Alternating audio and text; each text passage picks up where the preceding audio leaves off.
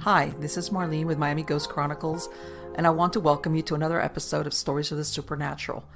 Whether you're watching a video or listening to a podcast, please like and subscribe to us so that you can get notification of when a new show is released.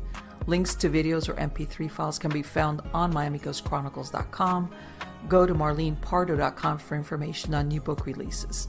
I narrate several podcast series that can be found on major podcast platforms and can also be listened to via Alexa, Sonos, and other home systems. Look for Supernatural Storytime for scary storytelling, Nightshade Diary for classic horror and adventure stories, Stories of the Supernatural for interviews with different guests on the show. If you want to get noteworthy news about the paranormal world, true crime, conspiracy stories, and anything that is just plain weird, just visit Stranger Than Fiction Stories tab at MiamiGhostChronicles.com or find us on Blogspot. I want to thank you for being part of my audience, and I think you are all wonderful. So, hi everybody. How's everybody doing? It's Marlene with Stories of the Supernatural. Everybody's having a good week. I am too. Everything is well here. When I have a chance, I'm gonna go out there and shoot a short film of all the chickens because, like I said, I've got 5 chicks of my hen that hatched. I bought some blue Andalusians, and I've got 2 more hens that have gone renegade on me again. And all of a sudden, I look, and it's like, wait a minute, what's under there? Under that tarp, it's my chicken on top of 12 eggs. And one of them is very special because she's a frizzy. And anybody that's familiar with Chicken World, frizzies are real cute and fluffy. And they have little eggs. And I've got one of those on 5 eggs. I've had those frizzies for like 4 years. I picked them up when they were just hatched out of pet shop. And they're real difficult to bring especially when you don't have a mama hen with one of the lamps, but I have them. I have like 3 of them. So, and I'm going to see if I take some videos for you guys of Chicken World on the homestead. That's number 1. Number 2, remind you guys to sign up for the my Substack newsletter. Okay, it comes out once or twice a week. Interesting stuff, weird articles, just off the cuff stuff, new writing projects. Also, if you go to Erie.news, I do that about every other day. That's just news stories of weird, unusual things, like stuff to take your mind off reality. Like, I mean, why not, right? And then I had somebody ask me the other day about my hair, because for those of you who caught my New Year's resolution video where we were talking about people and their New Year's resolutions, and right about now, what is it? May is when New Year's resolutions start going like into the ditch. And I promised, I made a New Year's resolution, I wasn't going to cut my hair. All right. Which I've had my hair on the short end for like maybe the last 20, 25 years. And so far, I've been close to it. There's been days that, you look in the mirror and you go like, oh, and you think you're having a bad hair day. But for anybody that's had short hair for a really long time, everything looks like a bad hair day. So far, I have not touched my hair. I've not even trimmed it. And I promised 1 year on January 1st, I'll go ahead and get it trimmed, because if I took all this trouble to let it grow, I'm going to let it grow out. But I haven't touched it because I'm afraid to touch it. I'm afraid that if I go for a trim, I'm going to tell it, take it off. So yeah, I have stuck to my New Year's resolution. I'll put a link to my New Year's resolution video about hypnosis and New Year's resolutions and why so many people, they start the New Year's resolution right about now is when things start falling apart for apparently different reasons. But in reality, no, it's just our subconscious mind. But that's a whole nother show. Let's get on to the good part. The good part is who we have as guests. One of them has been here before. His name is Preston Dennett, and he began investigating UFOs and the paranormal in 1986 when he discovered that his family, friends, and co-workers were having dramatic, unexplained encounters. Since then, he has interviewed hundreds of witnesses and investigated a wide variety of paranormal phenomena. He is a field investigator for the Mutual UFO Network, aka MUFON, a ghost hunter, a paranormal researcher, and the author of 28 books and more than 100 articles on UFOs and the paranormal. Now, in his latest book that he released titled Symmetry, A True UFO Adventure, he tells the story of how in January of 1973, 14-year-old Dolly Saffron gazed out the window of her home near the Florida Everglades. Without warning, a UFO dropped from the sky and hovered in her backyard. To her shock, Dolly could see thin, gray-skinned figures with large dark eyes staring back at her. I could read the rest, but I'm not going to because we're going to let her tell us about it. Anyway, this book is not only a gripping true life adventure story, it answers many of the questions surrounding the UFO phenomenon. Why are they here? Where do they come from? What is the alien agenda on our planet? Fully illustrated with eyewitness drawings and UFO photograph symmetry, a true UFO adventure contains a profound message to all humanity directly from the ETs. So help me welcome them. How are you guys doing today? Doing very well. How are you? Hi. Great. Nice to meet you, Dolly. And Nice I'm to meet glad you to have also. you back, Preston. Okay, I was going to say, so what have you been up to? But I can see what you've been up to. Let me tell you, what part of, I was born and raised in Miami, Dolly. Really? Yes. Wow. And, Everglades were always to the west of us. So Right. I kind of understand what you're talking about as far as people don't realize that Everglades, there's still a lot of areas that are uncharted or unknown about the Everglades, even at this point. Yes. So go ahead. I know there's been a lot of building out there since I left. When I was young, we were out past 124th Avenue, which I understand that's all the way down to 148th or something like that. I still have friends that live out there. It's way out there. But it was Bird Road all the way near the Gumbo Limbo Trail. Yeah, so, Bird. Yeah. God, yeah. See, this me and her are on the same wavelength. Because I tell everybody, I was living in Miami when they built the Palmetto Expressway. Wow. Okay. And everything out there was dairy cows. Everybody sees Miami now. They have no Brahma idea as well. Brahmas too. Yeah. Yeah. Okay. Miami Beach, what's downtown Miami now, and everything west of that was dairy cows, and then the Everglades. Yeah, exactly. Yeah. And maybe, that agricultural area in Homestead, where they used to have the orange groves and stuff like that. But that was, again, strictly agricultural. Then you'd go into, the Keys, Florida City, all that stuff. Yeah. But that was like not no man's land. But as a matter of fact, I researched one time, even at the turn of the century, outlaws would go into the Everglades because even the lawmen wouldn't go after them because it was so full of mosquitoes and stuff. Right. Snakes, that a lot gators, of them would hide out, thing. like in the Everglades and Chokoloskee and all that area, 10,000 Islands, a little bit on the West Coast. I used to go out to 10,000 Islands. Yeah. Yeah. So, okay, now that Preston's looking at us going, all right. I've been But anyway, I can attest that what she's describing is absolutely what it is. You go now, there's an area that it's called Kendall now. Right. They had strawberry fields out there. Kendall's always kind of, the city of Kendall. But you remember where Kendall Mall was? Deadland and all that? Yeah. Mm-hmm. Yep. Yeah. With the big all horse. That, of course. Yeah. US 1 was Old South Dixie Highway. You remember that they made it big, but there was Old South Dixie Highway. And that was the one road that you could take to go south into the Florida Keys. And, there was these little towns, that Cutler Ridge. That Rickenbacker Causeway. Is the shark still out there? Or is it gone now? Oh no!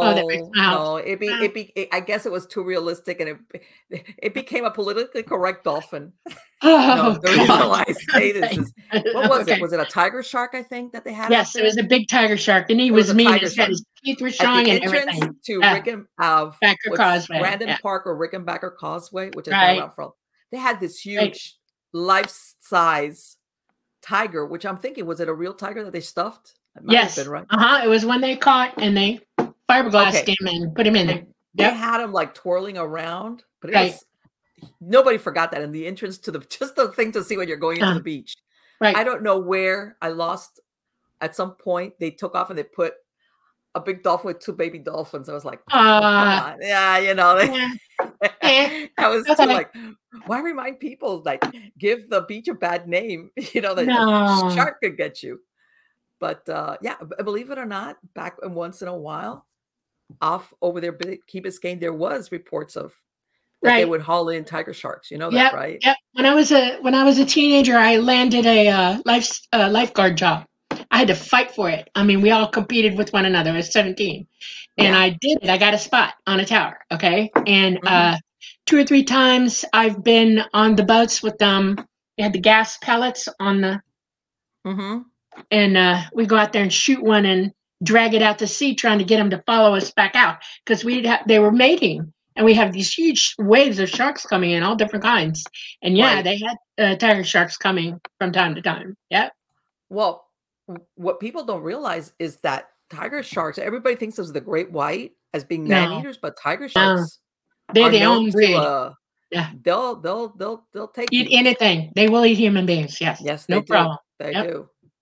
So, yeah. And Well, I got to tell you what high school I went to. I don't know where you went. what high school I did you go graduated to? Southwest Miami Senior High School. No, That you was know my alma what? mater. Yeah. I was living at that time in Hialeah because we moved to Hialeah when all that there Ah, was okay. in Hialeah was the racetrack. Right. Okay, it was a Been very there. sleepy Done southern that. town. Right. Yeah. Nobody lived out there. Nope. And the only Yeah. thing was in the winter, the horse races would come to Hialeah racetrack, Right. and the houses were cheap. I think it Right. was a slew of houses that they built like after World War II and stuff like Yes. that. Right. And we moved out there, and I went to Monsignor Edward Pace, which was in Opelika. Right. Oh And wow. a My lot sister of my lives friends in went to Oklahoma. Hialeah High School, and then Yeah. eventually we moved out west, southwest. But yeah, up Wow. to like Okay. 1980, I lived in Hialeah. That's what I'm saying. I saw all that transformation of that whole area, South Florida, as far as Miami-Dade County and Right. Monroe County, Right. how it It changed. exploded. Yes. Yeah, I know. yeah.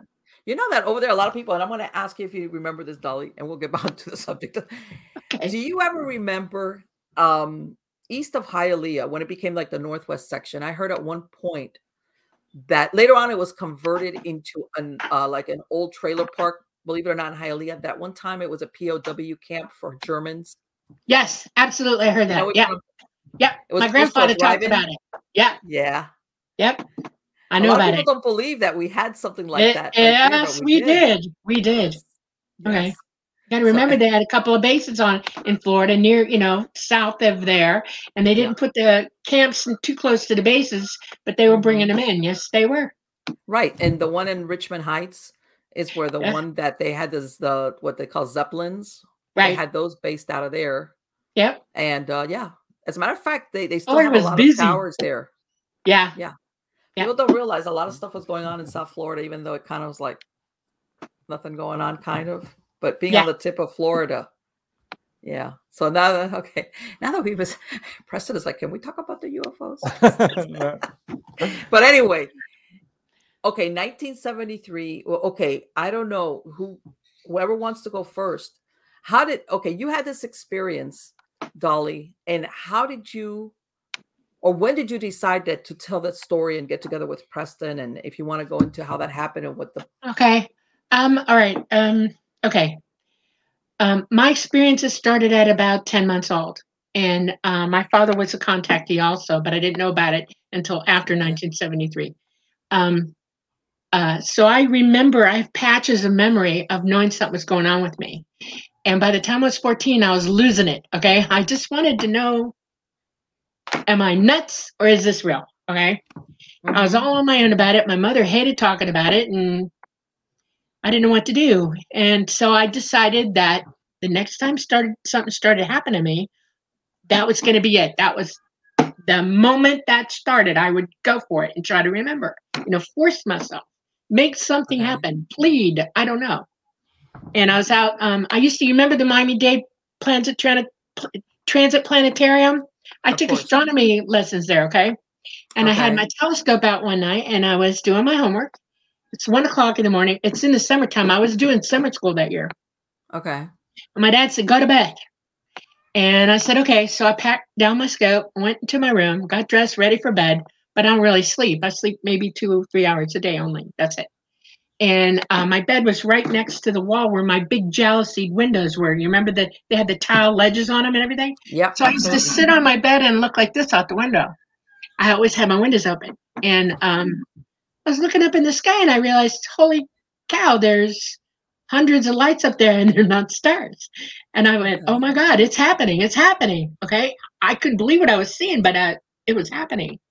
And I watched them and they paired off in twos and they went east, west, north, and south. Okay.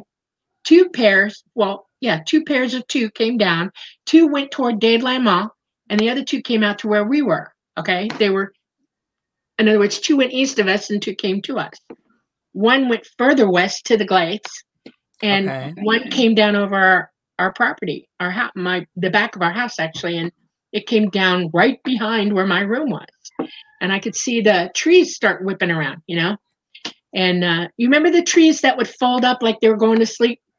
I had two of those in the back. Okay. Yes. And Yes. every last one of those leaves went bloop like that, and they were trying to sway, and I was like, oh my.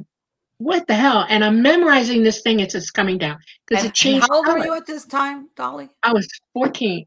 14. Okay. Yeah, going on 15, almost 15. It was January. I was about 14 and 3/4. Okay. Okay. My birthday is Sunday, by the way. Oh, happy So birthday. we're coming up on it. Thank you. Preston's is Friday. Oh, So, happy birthday to you, Preston. yeah. So as it came down, you know, I saw it. I realized it was metallic. And I'm staring at it. I'm trying to memorize it now. I mean, I'm committing it heavy into my memory. I'm not going to forget this. Not. And I got all the way up to the top of it, looking at it. I mean, every detail of it. And I see ports, you know, port windows. And in those port windows were one being in each one staring dead at me through my window. And I was like, you know, and I thought, no, I can't handle that. They were different, okay? And I turned and I was going to dive under my bed. I mean, what else do you do when you're that freaked out? And I never made it to the floor. The room exploded in blue white light and I froze and my memory ends there. I woke up on the floor 3 or 4 hours later. My mom was out in the kitchen making breakfast for my dad.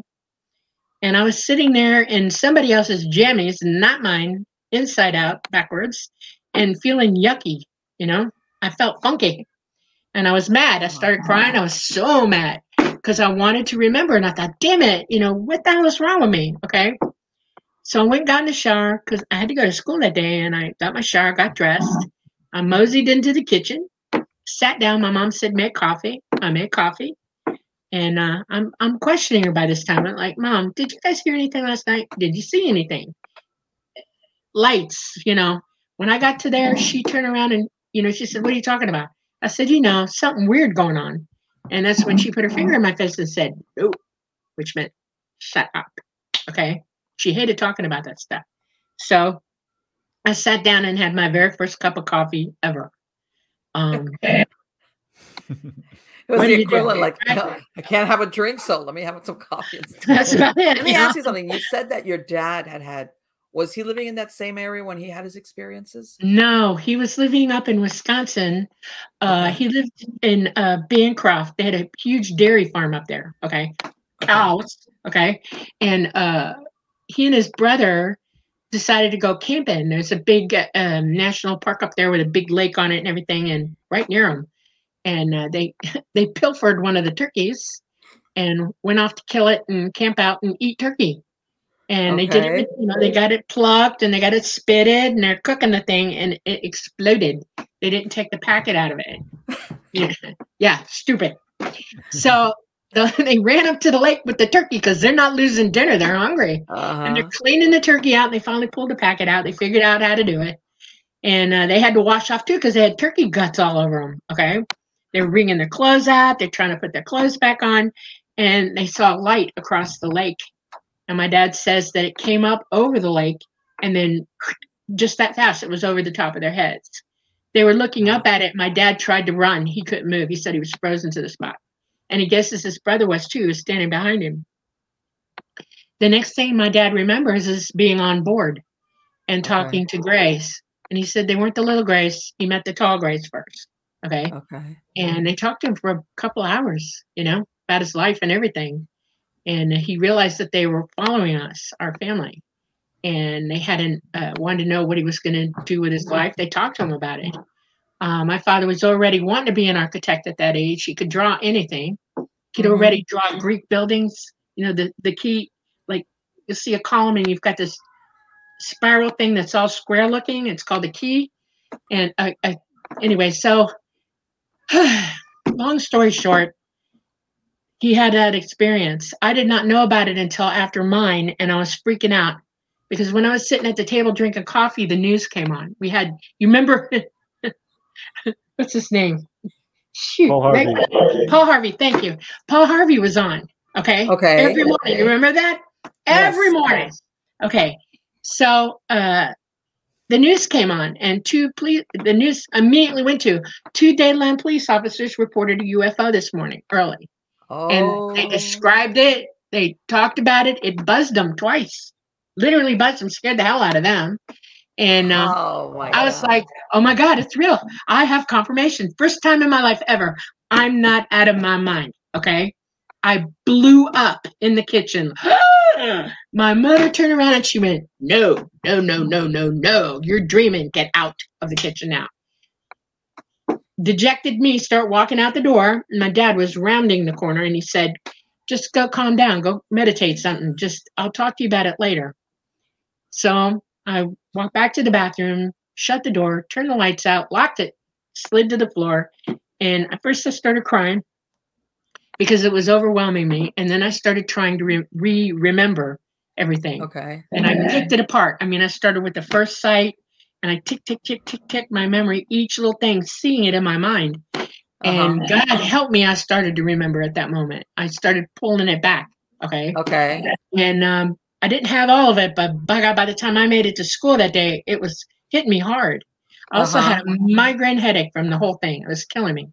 My first thing that happened is my friend grabbed me and ran the bathroom with me. And she said, guess what I saw? I'm like, oh my God. And she said, I saw a UFO. And I said, where were you? And she told me. And she wanted to tell everybody. And I said, no. Now they're going to think you're crackers. No. We're going to keep this a secret. You will be ostracized. And I take it she lived close to you then, right? Very close, yes. We'd known each other. Her dad was also in the Army, and he was there infantry as well. Okay. My dad was an airborne ranger. So I had a really, really, really bad headache. I couldn't do anything. I couldn't think. And one of my teachers in the science department was kind of geeky, a very intelligent guy, knew a lot about everything. And he had this biofeedback machine, and he was hot to try it on somebody. He said, come here. I want to try this on you. I'm like, okay, all right, fine. So I didn't know it, but he put electrodes on my head, and it ran a train if you could put your brain into alpha. And I started that sucker up the minute he told me to do it. It was going. And that freaked me out. Okay.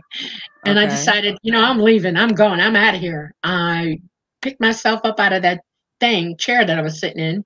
And I left. I walked off property. Now, we're Southwest Miami Seniors. It's 86. Yes. Okay. I had to walk all the way back. You know how far that is. That's a long damn way. And they had the Metro buses, but they only went to Westchester. Okay. Westchester Mall and just a little bit past that, but not much past it. They weren't going out that far. So I had to get off there and walk the rest of the way. Well, I kept playing it over and over and over and over in my head like crazy. Okay. And by the time I walked in the door, the headache was leaking out my ears. I felt like there was fluid draining out of my head. Okay. And my nose was running. I had a bloody nose. I mean, I was just messed up. Okay. But I had it. I remembered. I got cleaned up. I didn't want to talk to anybody. I just went and lay down. I didn't eat dinner that night, and I just laid there. Okay. My dad finally showed up, and he said, I want to take you somewhere tomorrow. Be ready to go early in the morning because it was Sunday. Okay. And I said, okay. Saturday, excuse me. And I said, okay. And he got up with me in the morning, put me in the car, and there's nowhere to eat in Miami back then. Okay. Sure. Especially out west like that. Oh, I know. And so he brought a thermos full of coffee, 2 cups. He drank black, so I was drinking black with him at that point. And he brought some bread and cheese, breakfast. And we sat in the car. He pulled over near, Grand Union Shopping Mall. I don't know if it's still there or not. I remember the Grand Union. They don't exist anymore, but I remember them. Yeah. Oh, wow. Okay. And we were sitting in the parking lot because there's nobody there that early in the morning. And I'm just sitting there and talking. And he's trying to get me to tell him what the hell happened. And I'm not understanding why he's so damn Right. interested. You know, I thought I was in trouble, honestly. Okay. I thought my mother was getting me in trouble. And he finally Right. said, I got something to tell you. And he told me about his encounter, his first encounter, Wow. and that he was a contactee and it's lifelong and he is aware, fully aware also. He's conscious. Okay. And I'm like, wow, you know, And freaking me out. You know, I just like that probably at staring at that him. point saved your sanity because Well, yeah, I wanted to die at that moment. I was like, you know, my reality is already split in two by this time. My head hurts, my nose was bleeding. I mean, I was messed up. Okay. yeah. And I said, I don't know what I'm going to do. I don't know how to handle this. I'm freaking out because I remembered things. Okay. He said, I'm going to take you somewhere. It's somebody who can hypnotize. This is why I love talking to you tonight. And we're going to see if it helps calm you down. That was what he said. And I didn't know what the hell hypnotism was back then. I was a teenager. And I said, okay. So we went to this house. It was north of Hialeah. It was in near West Palm somewhere. Okay. Lake Worth. He lived in Lake Yeah, Worth. I'm familiar with Lake Worth, yeah. Okay. When I got there, he introduced me to this guy. His name was Edgar Mitchell. Okay. Astronaut Edgar Mitchell. Wow. My father worked for NASA and he knew Edgar Mitchell. I didn't know how well he knew Edgar Mitchell, but it freaked me out because I knew who Edgar Mitchell was. Okay. Right. He was developing this institute, Consciousness Institute. He's very into that. And so he started trying to hypnotize me. He got me a big glass of water. He let me go to the bathroom. We did breathing exercises, you know, calming things. He helped me meditate for 5 minutes, 10 minutes, Okay. you know, and he was trying to lower me down into calm. Okay. And he, at that point, was walking me through the process of going under. And he said, look, I might not be able to take you under right away. It might take a few sessions, you know, to get you there. I'm like, okay. And about, I don't know, 30 minutes in, he stopped. He looked my dad in the face and said, she is not going to be hypnotized. And he's like, why? He said, she won't relinquish control ever. And I just looked at him. I said, what do you mean? And he said, you won't allow anybody to mess with you. Nobody. And I said, well, that's true. He said, best I can teach you is how to give you meditation techniques, breathing techniques. You know, I'm going to teach you transcendental meditation, which I already knew because you remember the Hare Krishnas that used to live out in the glades? Yes. I was on their campus a lot. Okay, so Yes. I had a good time with those guys. So I already knew how to do meditation, okay? And he said, that's good. And he gave me some things to think about. He told me, he began telling me about his experiences. He swore me to absolute secrecy. I will never divulge anything this man ever told me, ever. Okay.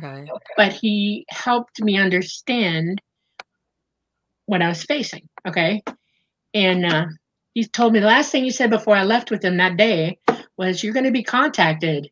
And he said, it's going to be psychic and you have to be calm when it happens. And he says, please follow what they say to you. I'm like, okay. So about 4 days later, sure enough, I got downloaded with a message you wouldn't believe. It was massively involved in fast, you know? And I sat there thinking, okay, wait. Do that again? Let me ask you something, Dolly. Okay. Did what was happening to you ever overlap with your dad? Did they ever take you both or contact you both? Or I'm not allowed to talk with him about and it. just kept on with you? I cannot talk about that ever. I'm sorry. Okay. That's fine. Yeah. That's fine. But okay. I will say this. My father's mission was not mine, but I experienced some things with him. Okay. Ipso facto. Okay. Okay. Can I tell you why? Okay. I was just wondering if, because it sounds like you said, like at some point he knew what he had experienced.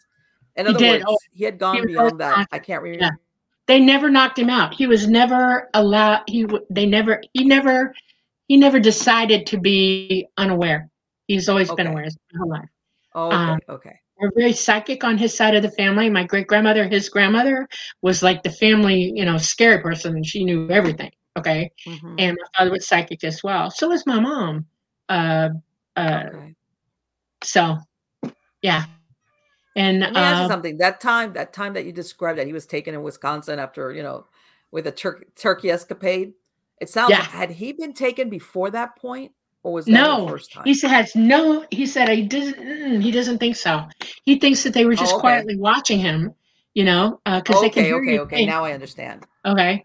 I think they were waiting for him to get away where he wouldn't be seen. They had a lot of hands on that farm. It was constantly busy. It was a 3,000 cow dairy farm, which was massively huge, and everybody was working all the time. I mean, you have to do cows twice a day, and there's a lot going on in between all that. So yeah, I don't think they had a chance. So let's fast forward. You said 4 days later, you get what? I got a message, and it pretty much said, "We're coming to get you in less than 48 hours." Which didn't give me much of an idea about place and time, but I was like, okay. And they said, be ready. And they had a thing. I had to be clean. I had to be wearing something comfortable, and preferably no shoes. I'm like, okay. So I adopted socks at that point. And I was just wandering around my room, and the light, it lit up like a banshee. And I saw a huge energy ribbon come through the roof, the window, and the wall. It was big, okay? And down this ribbon came two grays, little AI grays, the ones I saw in that craft, okay? And one held his hand out to me. And I'm like, okay, be brave. And I took his hand, and he sort of wrapped my arm around this midsection, held on to me, and took me up that ribbon. The minute we made contact with it, we became weightless. I mean, it was like, oh my God. And he got us all the way to the top. And when we got to the craft, they had an open port door, oblong, okay, rectangular. And he pushed me through it, and that made me uncomfortable because I didn't know what I was looking at. That ribbon is very, very bright. Okay, it's shine, and I hit the deck, went down on my butt, and I looked up, and there's this woman standing there looking down at me, and I realized that she is not short. She's very, very tall, taller than me. And she wasn't smiling, but she had the most beatific look in her eyes you ever saw in your life. Okay. She had huge blue-green eyes. She mesmerized me. Okay. Beautiful woman. Elegant, even. And all of a sudden I hear, hi. And she said, do you remember me? I'm Mama. And I was like, oh, I do remember you. I remember her. Okay. I remembered her. And she said, I love you. And she said, stand up. Come stand up with me. And when we stood up, that was the first time that I remember they don't hug or kiss or anything. They touch foreheads, and they inhale. They breathe each other in. And she greeted me that way. And she said, I'm so happy. You've crossed over into an awareness that we've been hoping you would walk and wake up.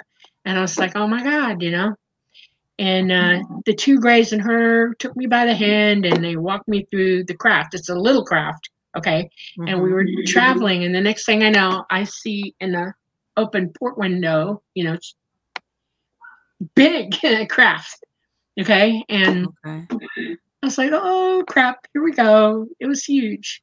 And he flashed at us, okay? Like, welcome. Okay. And in the front of it, they opened another panel, and we went in through that panel, and we transferred. The ships got really, really close to one another. That energy ribbon showed up. Only this time we weren't holding it and touching it. We were sort of like, it kind of enveloped us a little bit and got us through to the other side. Okay. Okay. It can magnify itself or get small. You can use it either way. And we got in, and there were two more grays in there, smaller. And they gave me about 5 minutes to orient myself. Everybody was saying hi. And then I hear this voice in my head, and I knew instantly who it was. He said, welcome. And he also said, do you remember me? And I was like, oh my God. And he said, it's Talata. And I remembered that I'm the one that calls him that. It's his nickname for me alone. Okay. Nobody else. I can't say his name. It's long. You've heard Icelandic, right? It's like that. It's so bloody long. I couldn't do it. And I speak Swedish, and I couldn't do it. Okay. So TLERA is part of his name in it. And I said, can I just say Talata? And he said, okay. Okay. He welcomed me. He was so happy to see me, and we just enjoyed each other's company for 10 minutes. He started talking to me about what was happening to me. He said, we're going to take you on a tour of the ship. We're going to reacquaint you with everything. And he said, so have a good time. And I went with Mama and 2 of the ETs, 2 of the small grays. They took me all the way back through everything. I saw everything. And every time I saw something, my brain went, oh, I know this. I know this. I know this. It shook me up. I was shaking. I wanted to puke, and I did. Okay. And I puked bad. Dolly, do you think they took you then because they were planning to at that age, or was it because you started to recover your memories? I think they were hoping that I was going to fulfill something that they were hoping I would fulfill. In other words, a lot of people have the same contact that I have had my whole life, but not everybody overcomes this wall of fear that envelopes everybody. Okay, Sure. Not everybody is as determined as I am, and so I think there's a bunch of us that are out there that are just not on it yet, not aware, totally aware yet, or maybe they are and they're just not talking. I think there's a whole range of that going on. Once If I they could got jump in for a second, yeah, ju- go ahead. just to clarify a few things, because Dolly's talking about Mama as a beautiful woman. She's actually a tall gray, Right. just so you Yeah. know. And Talata is the entity So- who actually embodies the ship. Many witnesses have talked to me about this, how the UFOs, the craft, are themselves alive. Sentient, living in other entities. words? Yes. And this is what Dolly remembered, and she had first met Mama when she was 6 years old. When she came down after watching Mary Poppins, she thought it was Mary An Poppins umbrella. Right. with an umbrella, but she was pulled on board a craft. She met Mama for the first time, but still wasn't connecting the dots. But at this experience at age 14, she gets to meet Mama fully consciously. Well, she remembers. I remember there's been a couple of sci-fi shows where the rocket or the spacecraft is sentient, not robotic, sometimes, but actually sentient. It's a sentient being. He is a disembodied, non-corporeal, interdimensional being, very, very highly evolved and old, been around a long time. And he indwells the craft. The craft is slightly biological, like the AI grays are, the small ones. Right. And he the ship becomes his body, and he runs everything on the ship, everything. All ET craft, all of them are that way. There are sentient beings running those crafts. Okay. So they're psychically run. Let me ask you, are they sentient because of whoever's in there meshes with it? Or yes, is it has its own individual sentience? In other words, no, it's being indwelled by that being Talata. Yes. Okay. All right. Yeah, just like the human body. The human body itself is not conscious. We embody it. Right. Exactly. We indwell our own bodies. Yeah. Once they got me through, reacclimating to everything, they even showed me my quarters, which I was surprised about that. I had quarters, and I actually had to go to the bathroom because I was puking so bad and I need to clean up. Okay. They wanted my clothes off me anyway. They wanted me to decontaminate. So we got all my clothes off me because I puked everywhere, cleaned me up, got me decontaminated, gave me something to wear, and took me back in with Talata, who's in what I term the helm. Okay. They think of it as the place of movement. That's how they think about this. Okay. Okay. Their diction, their syntax, everything is so off us. They're very much like us, but we're talking about beings that think differently because they're that evolved. They sat me down in the seat. They let me feel it, the pilot seat. They explained it to me. They walked me through it, told me what it was, blah, blah, blah, blah, blah, and told me that it was very, very difficult to drive in the way that it's meant to be driven, but they had a way to let me pilot it for a short distance. And they moved me over. They wanted to take me out first time with the gray pilot. They wanted me to feel it, see it, understand it. So first time I flew with them after 14, a gray was driving. We came back and then brought me home, and it took a couple of weeks before they picked me back up again. I really needed to get over myself. I really, really How did. long were you gone that first time? I want to say 6 hours Okay. total. They always bring me back. Dolly's skipping over some stuff too. I mean, they took her to visit the moon, Saturn, Really? which may sound, amazing, but I tell you, I've heard this before from other contactees. Yeah. So They this wanted is me to not see as the solar unusual as you system might where I think. lived. Yeah. They wanted me to, when I was little, they would take me to another planet, and I think they were trying to reacclimate me to the universe and to the solar system and all of that. They're trying to bring my memory back up and see how I reacted to it. They took me to Saturn because I had really never been there before. And they took me Okay. to the moon because that was relevant in my life. We did a Okay. salt land, they showed me stuff. We sat there talking about it, and they asked me to divulge to them what I was thinking, and if I could have any job with them, if I could do anything with them at all, what would that be? And that's what, right then and there, that's when I decided I was going to fly. Literally. Okay. So basically you're telling me they couldn't read your mind.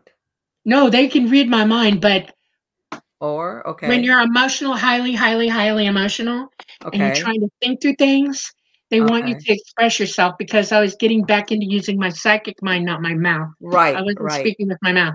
And they don't talk like we do. They don't have too many words, but they have concepts, and they were running me through it again. They were getting me to, that's the thing. I do this all the time to Preston.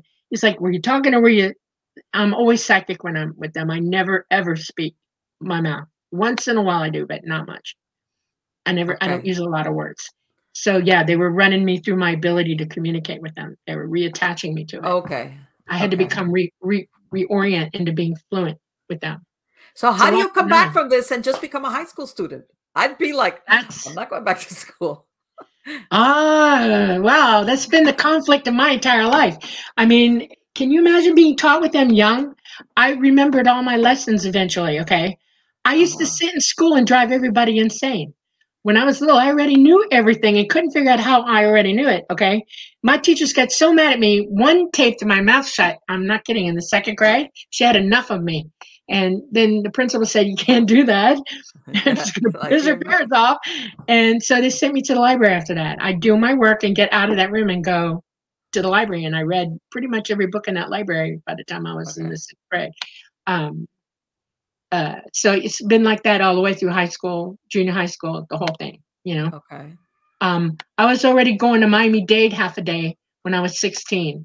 I was in the accelerated program. We were a college preparatory school anyway, so I did half day, and I was just finishing up credits, and I was going to Miami-Dade Junior at that point. We graduated from Miami-Dade Junior because I had an associate. Yes, I mean, I know. I went to Miami-Dade for my first 2 years. Okay. I know what you're talking about there. Yeah. So yeah, what Dolly's talking about is quite common among contactees. This is why I think David Jacobs called his book Secret Life.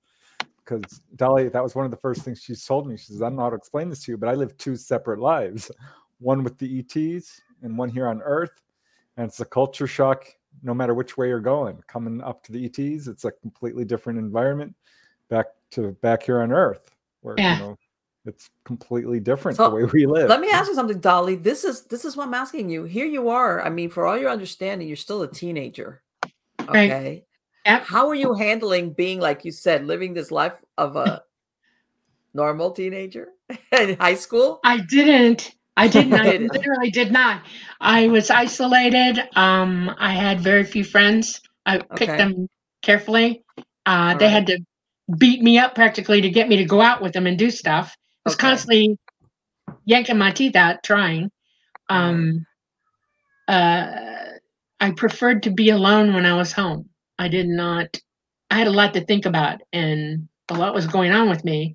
And then I had to still live my life. I mean, Mama it demanded that I fulfill my reason for being here in the first place. She says, you have a long life here. You need to learn to acclimate and be human. Did you have any siblings, Dolly? I have one brother, younger. And Did he have? Do you think he was having his own? no, my poor brother, we don't know what happened. When he was in the first or second grade, they called my mom and said, come get him. It's an emergency. And I got in the car with her. You know, she couldn't leave me home alone. I was Right. homesick that day. And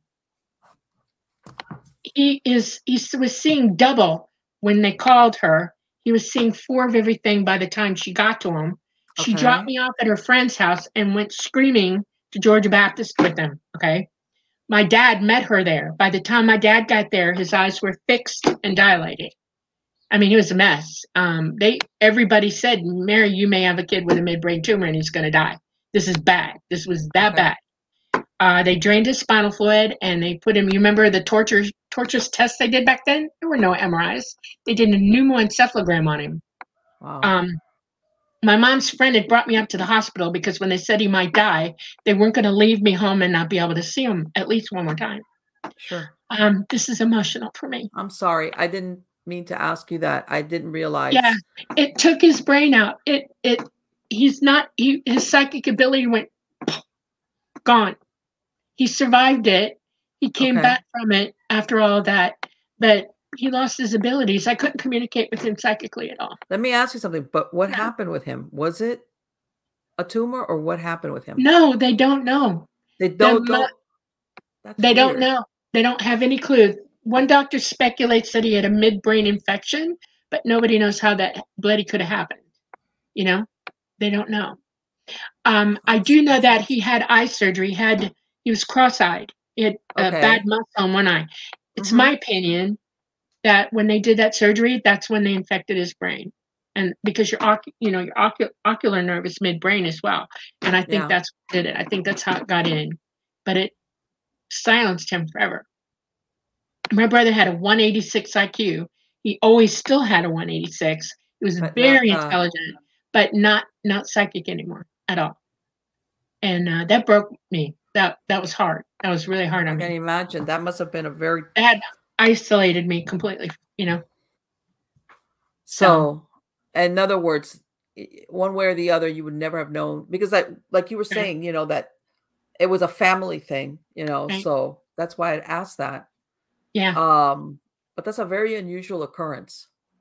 I know. I kept trying to get him to listen to me. He was in astronomy as well, and he was an amateur astronomer. I mean, you should see his telescope. I mean, it's huge. We'd go out and go together. We watched Betelgeuse, you know, Micronova, and everything. I mean, we had a good time. He's no longer with us now. He passed away from COVID last year. I'm so sorry. Thank you. And it was hard. My sister-in-law, though, Donna, I grew up around here. I used to babysit her. They fell in love with children, okay? Her mother was also a contactee and would see Talata coming down to get me, and then Donna would see it, and then I would see who was ever working with her coming down for her. We used to talk about it when we got older. Oh, wow.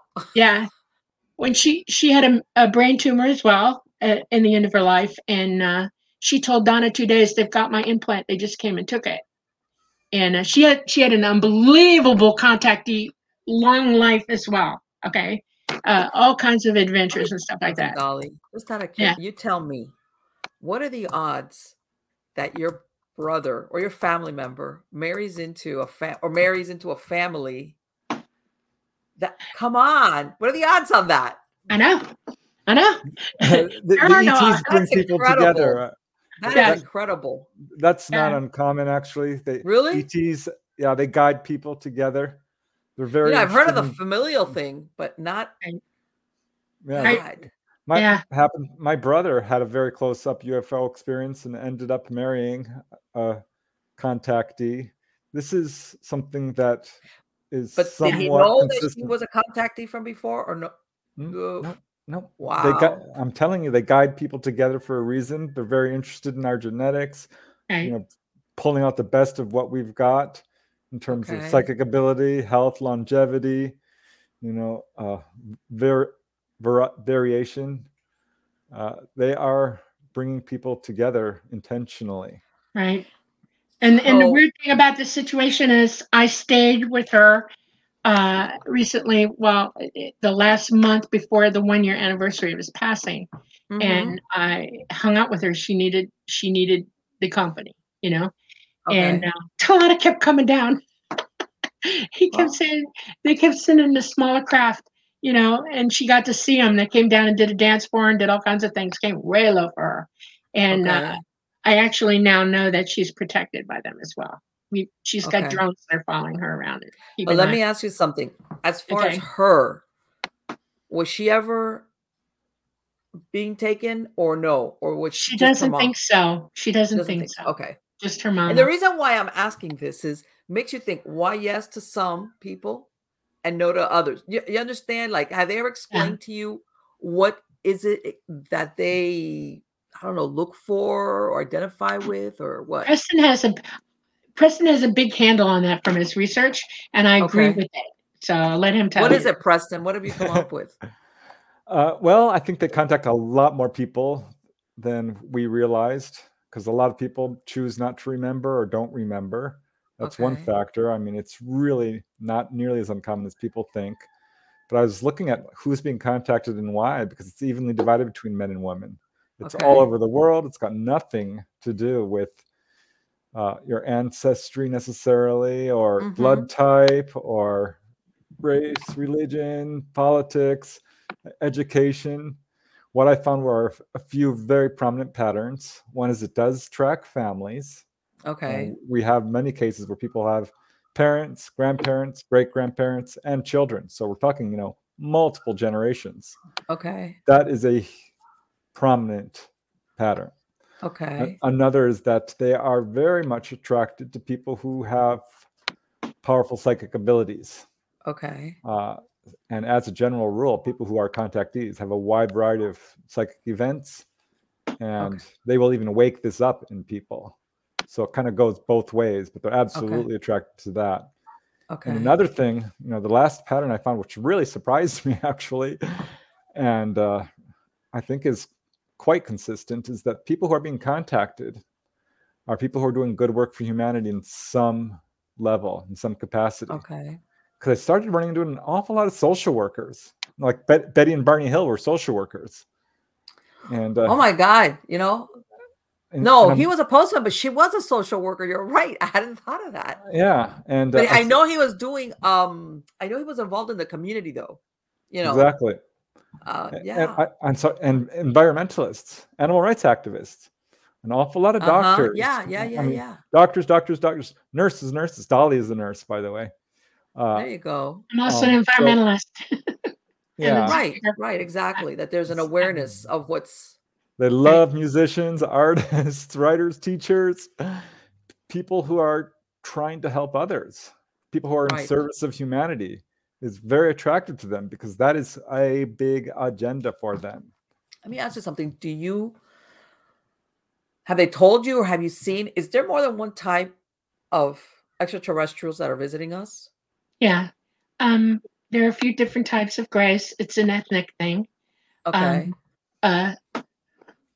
I'm gonna try to explain this. Humanity, us, we are related to them. They are our progenitors. Okay. We come from them. All right. Several different ethnicities of them, actually. Here on Earth, we have lots of ethnicities. We're all human. That's our race. Okay. Right. But we dime out genetically into different ethnicities. All ethnicity means is color, ability to withstand heat or cold, things like that. Types of nails, types of hair, blah, blah, blah, blah. Okay. We're ethnic. The grays are ethnic as well. I know of a few of them. They're grays that are very, very short, and they're not so much gray as they look blue, and they kind of look like trolls, and they're sweet as pie. Okay. I mean, adorable. Okay. And I think they developed the AI grays. I think they're responsible for them. I think they brought them into existence way, way a long time ago. I've met grays who are a little bit taller than the 3-foot AIs. They're about between 5 feet, 6 feet, somewhere around in there, mid-size. Okay. The little AI grays have 3 fingers. Okay. Okay. And they use a type of apparatus on the tips of their fingers when they're doing fine work. Well, the mid-sized grays only have 3 fingers as well, and they use those little cuppy things on the ends of their fingers. Okay. That's them. Then there's the tall grays. They're very tall. Mama is 6'2". Okay. And I think Okay. she's short for them. Okay. And the males are way taller than her. And they have 4 fingers. Okay. And very distinct, and they're very elegant. They move elegantly. I don't know how. Whitley Strieber is aware of them. He's met them. He knows who I'm talking about. He's had lots of encounters with them. So that's the grays that I know of. Then there is like Vishnu, and they're blue. And a lot of people screw them up with what they call Palladians. They are not. Mm-hmm. They are not. They are an ancient race, and they're not really hanging around with us right now. Okay. Okay. Then I've met Anunnaki, and they actually have wings. You know, All right. they have wings.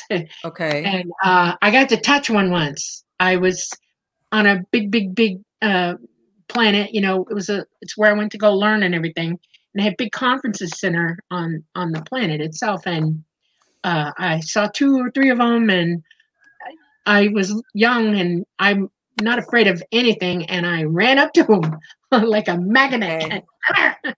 I want to touch you. And he did this, and he let me pet him, pet his wing. Okay. And I was just screaming. I was just like, oh, you know. So there's them. There's the Anunnaki. They're huge, by the way. This guy was 8 feet tall. Easy. Huge. Okay. Okay. Then they're what some people here refer to as the Nordics, the tall whites. Right. They're very old. They're the scientific nerdiest of them all. And they pretty much are watching our physical situation in the solar system. And they're on Earth a lot, and they're very standoffish. You don't mess with them. They have a very, very serious societal construct, and it's just a really good idea not to worry about talking to them too much. They're very protective of their young, and they live a long, long, long time. So there's them. Then there's the mantids. I've actually only seen one in my entire life, and it freaked me out. I had to have a kidney transplant, and it was watching me. I was in the house alone. It was a bad galing winds that day. It was near Savannah, and I'm looking out the door, and I'm thinking, what the heck? And I had a little, it's way back when we had the flip phones, little Motorola's. Terrible camera. And I tried to, zoom up on him, which laughable, and get pictures. And I took about 6. And then he stood up because he was crouching down there, big stump. I just, I was like, I dropped my phone. I threw the door open, barefoot. It's cold. I'm wearing shorts, and I hauled ass. I went right after him. Okay. Blame me. And he he walked away. He didn't run or anything. He was that fast. And he walked off into a big field and disappeared, and I couldn't keep up with him. I just had a transplant. Okay. Who could run after that after transplant? And I got one mental message from him, and he said, "We are the watchers. I'm watching over you." And it was a very loving message. Made me feel good all over my whole body. And I was like, oh. And I stood there, thinking about it hard. That's an excruciating wake-up call to anybody when you see them, okay? It's like, oh my God. They're not like a real bug, like you think of mantids here. They have skin, they have arms and legs. They do hold their hands a certain way, but I could see appendages, He had hands. And he had really big bulgy eyes. He did have that. And this long, his face came to a kind of a point, but he had lips and he could move them. Okay. I could see him working his mouth. I think it was, I don't know if he was trying to talk or whatever, but he was moving his mouth. Are there any that you would, and I'm not going to say that, how can I tell you this? Because you hear reports that there's some that are friendly towards us, others that are, and I don't want to say unfriendly, but that see us more as You know, Food. when you're studying something that you're really like, they might be intrusive. Yeah, I met one thing out in the Glades. I used to go out to where the Indian burial mounds out in the Glades, Miccosukee Yes. Indian. Okay. Yes. And it's more that's the Seminoles and the way back. Okay. Right. So I was on this one mound an entire day and a half, and I had to canoe to it because you know how it is. Yes. Anyway, so I was packing up. I was packing down my camp, and I was getting ready to leave, and I felt the hair go up on the back of my neck. You know, you get that somebody's watching me. And I turned around, turned to my right, and over my right shoulder, about 20 feet behind me, is a being I've never, big guy. And I call them lizard people. I did not know y'all call them what? Reptilians. I did not know you called them anything. And the only thing he had on his mind was I was lunch. Okay. I didn't hesitate. I didn't wait. I dropped everything and ran like a banshee for the water, grabbed my canoe. I didn't even get in my canoe. I got out of there as fast as I could, paddling for my life. I didn't go back for a whole month. I was terrified of him. This terrified me, okay? This was, no, not playing with you. I've gone over and over and over and over. I was a teenager when this happened. Okay. I've heard stories since then. I've heard people talking about it. There's two schools of thought, blah, blah. From what I've understand about our history and our solar system and everything, I really believe that they're from here. I think they are the original residents of this planet, along with dinosaurs. Really? Yeah. Okay. I think they're from here.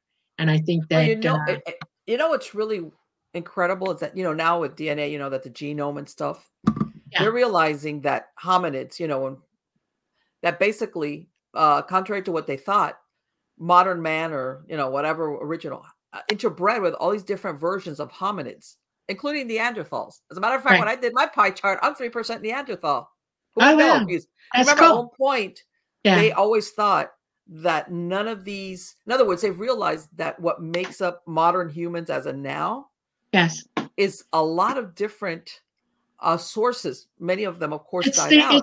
It's the human genome. Right, but they thought that none of these different groups of hominids ever interbred. Genetically, they thought, no, they didn't. Even Neanderthals, they said, even though they overlapped in time, which goes to show that really, they're not really sure exactly what we're made up of. Exactly. We're made up of a lot of stuff. You realize that the ETs are our progenitors. I've said that before. I'm going to say it again. Our entire universe, the template is in your body, in your DNA. Every living thing, every biological thing has DNA. Animals, bugs, fish, dolphins, whales, octopus, birds, all of it. We all have DNA. And we're actually very closely related to one another. Our DNA resembles, quite literally, phantasmagorically, yes. ETs have the same DNA. Preston, because you mentioned that earlier, that their interest in us, the extraterrestrial, is because of genetics. Yeah, partly. I mean, this speaks to the book, the title of the book, which Dolly actually chose the title. I asked her, do you have any titles in mind? I was really hoping to call it Dolly Among the Stars because it is a true adventure, which we ended up using for one of the chapters. But she says, I'd really like to call it Symmetry. I thought, wow, that is an intriguing word. And I started thinking about what it meant. And I'm like, why? And this turned out to be one of the big lessons she had learned from her studies with the ETs, that there is a symmetry to life throughout the universe. And Dolly says, we are you, you are us. I can't tell you how many times I've heard that from other contactees. And pretty much without exception, when someone says they see an ET, it is humanoid. It's human in form. And we're talking about people seeing half human, half gray hybrids, which speaks to, again, their relationship to us and how close we are to them. So it is all about genetics. I like the fact that you used the word bipedal. We are all bipedal. You realize that, right? Right. Okay. That just explains. Let me ask you something. Is there any truth that sometimes you hear that they're interested in us not for genetics, but because they lack some of it? Is there any truth to that? No. when you're a spacefaring race of people, you spend a lot of time outside of a protected magnetosphere on your planet. You take on a lot of gamma radiation. Okay. And the eons that they've been doing this has affected their DNA and degraded it somewhat. And they are constantly battling that issue. That's why they have little AI grays to protect them from being out in space too much. When I go off with Talata, we do not stay in space. We go where we're going and we get the heck down into a planet's magnetosphere. We don't spend the But I'm telling you, every time even I go out in space, I become radioactive because I'm taking on heavy counts of gamma radiation. When you fly in a jet, you're taking on heavy counts of gamma. You realize that, right? No, I did not know that. Yes. I did. Yeah. Our own astronauts understand that. They found out very fast, and they proved it. You know, the two astronauts who are identical twins? Well, they deliberately kept one on the ground and they put one up for just over a year. And when he came back, they realized beyond the shadow of a doubt, there's no doubt in anybody's mind anymore. It derazzes your DNA. It degrades it. Okay. And all this time, his DNA has been trying to come back up, but he no longer matched his brother genetically when he hit the ground.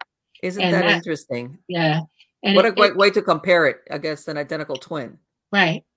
It de-evolves your body somewhat. You know, we're having problems because our magnetosphere is down for the last 80 years. It started going down. That. And everybody asks themselves, why do we have so much cancer? What's with the autoimmune disorders? Why are we having so much mental issues? Why are people breaking down with all these different kinds of cancers? And quite frankly, it's the gamma hitting us. That's why.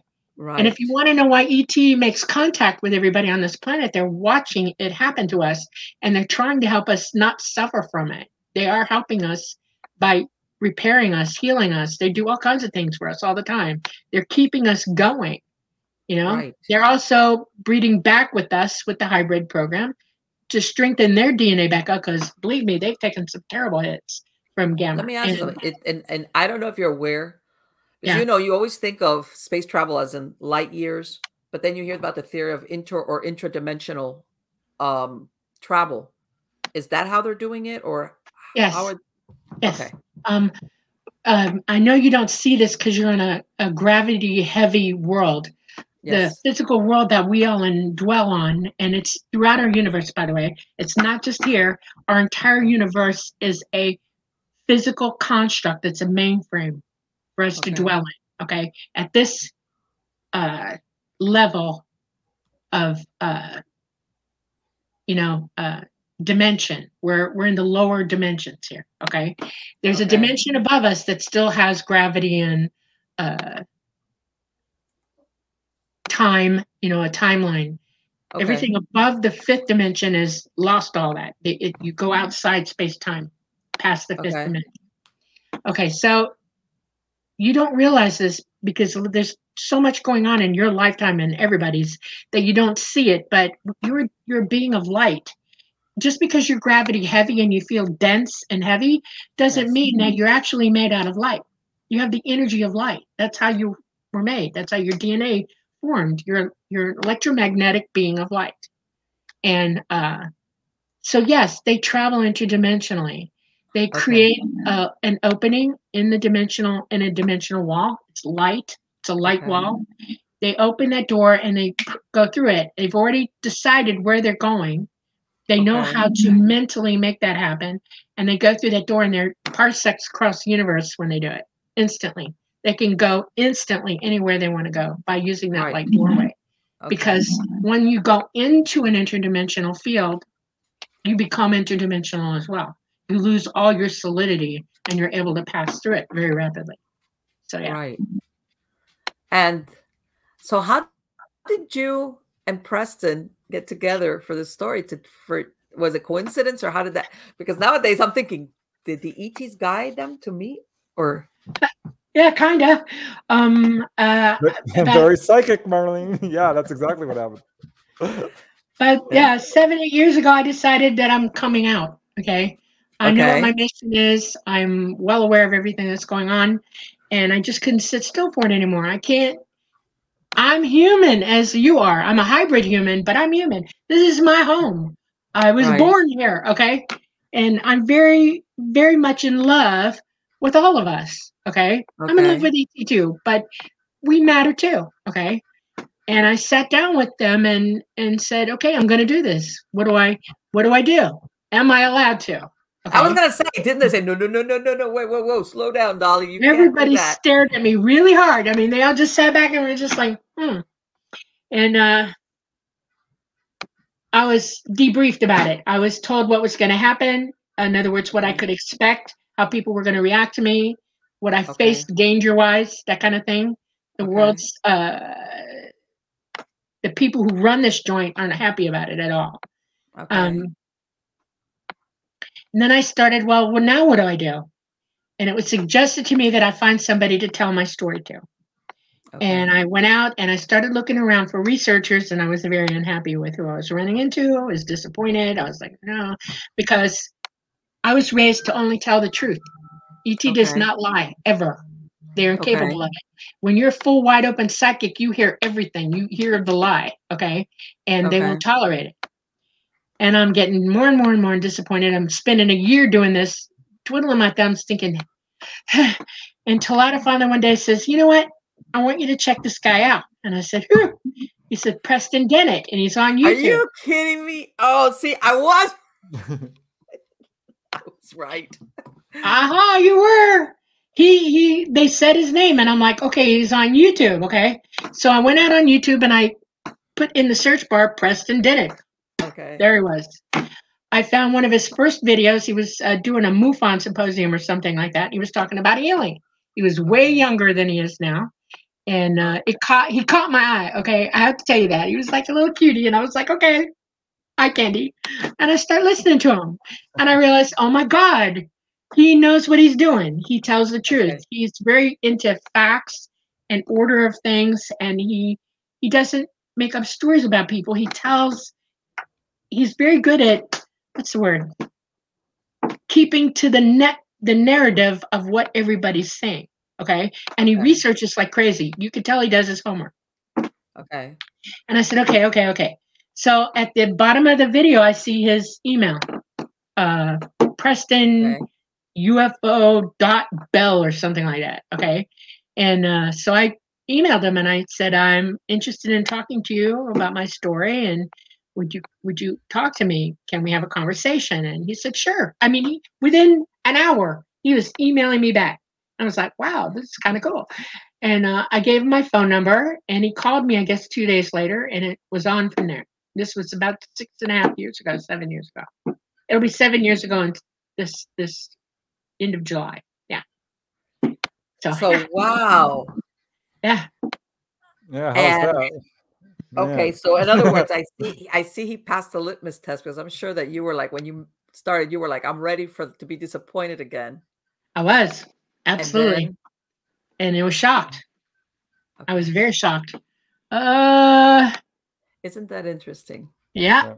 Because you were like, and let me ask you, have there been periods of time where they haven't contacted you at all, and then they come back, or has it always been on a steady pace?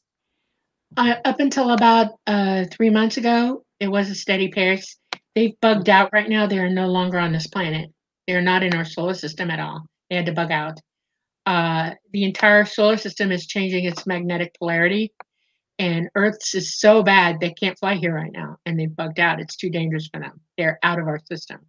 They do talk to me psychically. I can remote view them and OBE them. But stuff's happening because Talata has gone dead silent on me a couple of times in the last few weeks. And then when he comes back, it's saying it's getting busy, it's getting hot. And I'm like, okay, Now, if I want somebody right now, oh, trust me, Mama will get on with me instantly. She'll come on board and, remote me. Because I'll cry for her and she'll show up. But no, they're not physically with us right now. So I'm a little out of my. Let me ask you something, Dolly. During all these years, even though it sounds like they were helping you and guiding you, do they also believe like in free will? In other words, absolutely, they're autonomous beings and they believe in our autonomy. They are progenitors. They put us here. Okay, they brought us here. But we have free will and we have the ability to make our own decisions about our own lives. We all have karma. That is a constant in the universe. Okay, Right. karma Right. is real, dead up real. That's why they're not rescuing every stupid thing we do. We Well, have to learn this you for know, the ourselves. reason why I brought that up is because some people think that ET, contact with an ET is like they become like they don't let anything bad happen to you. You're safe from responsibility No, from no. doing stupid stuff. Hello. And and I'm Yeah, thinking, well, you know what? That kind of defeats the purpose of being alive because that's my really, most important lessons at first with them when I was very young was morality, um, yeah. uh, um, ethics, you know, Hmm. contact in that with one another, psychic ability training, that kind of thing. Because we are not, we are all of us, each individual person is responsible for what you say, do, feel, think, act, all of it. You can't blame anybody but yourself for your own stuff. Okay. Yeah. We affect one another. We are each other. We are supposed to help each other. We're supposed to be available to one another and we're supposed to love one another. Sure. This I agree. particular realm that we're in, this world, this system, is kind of screwed up right now. I Yeah. mean, there's a lot of, and here's the reality of it. Okay, you're an eternal being. You've been around for a long time. You've lived multiple lifetimes in multiple universes, Hmm. plural. This universe is this one. Right. There are others, okay? But our universe has 12 dimensions, and this is our construct, and this is where we are right now. Okay. You're responsible for your own wisdom, Yes. your own learning, your own learning the truth, accepting or denying everything. Okay. That's what autonomy is. You are doing for yourself what you need to do. Because everything, the reason you're here, what karma is you're here to experience that which you cannot experience in source. And where that experience is wisdom, to get smarter, to raise how you think. Right. Well, Um, I think of it as that life is supposed to be messy because right. that's That's how how we you learn. experience. You make Right. mistakes, you learn. Yeah. There's Some no people guarantee don't it want isn't going to to, hurt. Right. There's they no want everything to guarantee be that you're going to be very happy. planned. Right. Right. How about you, Preston? After you met Dolly and you guys are talking and she's telling you, did did you ever have any weird experiences? Were they coming to check out on you and make sure is he is he really the right person for this? Yeah, I became a participant to a Okay. certain extent in Dolly's own adventures, and I will Okay. say that I have been having sightings myself with Okay. some telepathic communication. Okay. Not just one sighting. I mean, like a dozen. Some very Okay. close up. I did have a missing time incident, Really? uh, and Dolly. We've done a lot of interviews. Mhm. 100 hours easily. And so it was a lot of fun because Dolly is psychic. Okay. And it was, I learned that early on. Um, Okay. and I myself have had a lot of psychic experiences, All right. particularly out of body experiences, which I got really good at, actually. Okay. And so one day, just on a whim, I popped over to Dolly's house. I thought, maybe because I've done this. This is something I'm really good at. And Okay. I would go to people's houses, and then they can never ever see me. I'm like, well, I don't know. Sometimes I think I'm like just crazy. This could be Okay. dreams. I know it's not, but it's frustrating. Uh-huh. And so one day I just popped over to Dolly's house looking for her, and there she was. And this was like the middle of the night, certainly for her, because she's on the East Coast and I'm here on the West Coast. And she turns around and looks straight at me, Oh. and she's on the phone, I and love it. I can see her eyes go wide, and she's looking at me, It's and like, "Preston, what are you I'm like, doing here?" wow, and she says, That's like, Preston, oh, that's I so can't talk now. I'm being robbed. You thought And I I'm like, said that, yeah. yeah, that's what I thought she for a said. minute, I was like, "What?" And which freaked me out, of course, and then pulled me right back into my body. And I wake up the next day, and we're talking daily at this point. Uh-huh. And she calls me up, and we start talking. I'm like, well, she's not bringing up being robbed. This is something she Okay. would definitely mention first thing. I bet. But then she says, "You came to me last night. I saw you." I'm like, "You did, because I saw you see me, and you said That something to me. What did you say?" I want to know because I want to verify, facts, facts, facts. And she says, well, yeah, I was on the phone and I saw you and I said, I can't talk now. I'm on the phone with Rob. I'm like, oh, Rob. Okay, I misunderstood. That's great. So, and we met at the convention, at a UFO convention last year, Uh-huh. and Talata came down. Wow. So I've gotten to, and I'm starting to have more memories of being, on craft, I guess. Memories, well, dreams, I'll call them dreams, but I kind of know they're not. Okay. I'm kind of remembering the stuff in the dream state. I'm starting to she's helping me with my own issues with trying to remember and deal with this. Right. So yeah, absolutely. There's a connection there. Let me ask you something, Dolly. You mentioned earlier that you were a nurse. Yes. When you were nursing, did you ever feel or see any ET presence that was with a patient? I guess is what I'm asking. I worked in an ER, and it's busy. Yes. I see entities all the time. I see, like what you would call a ghost, stuff like that. Right. Okay. I do see ETs walking around every now and then. As I stated, they do OBE. And when they do, I see them. I can communicate with them. I've seen all different kinds of entities OBE, not just nursing, but in my everyday life. Yes. So, yes. And I didn't know you I have seen them actually come, and we had a patient. This one was traumatic for me because it was a patient who was going to die. We knew it. Okay. And they were there for him. And when he left, they walked him.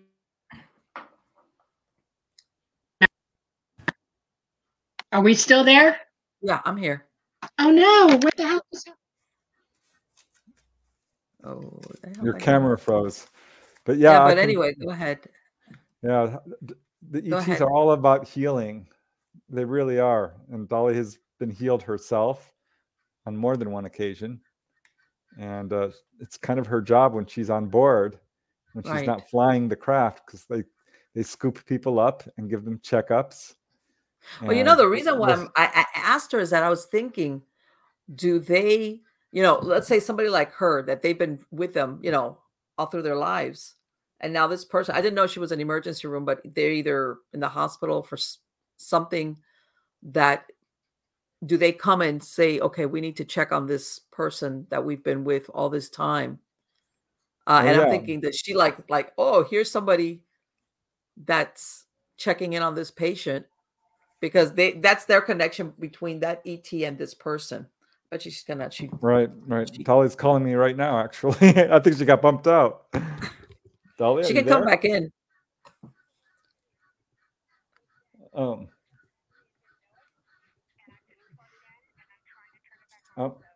all right.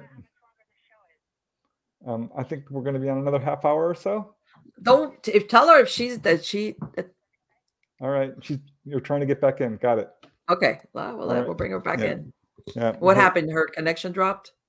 Yeah, her computer did something, kicked her out. It's trying to reboot. Yeah. See, I'm telling you. But there was something about that question. Hey, I'm not going to discount it. Weird stuff happens. Yeah, I know. That's what I was going to say.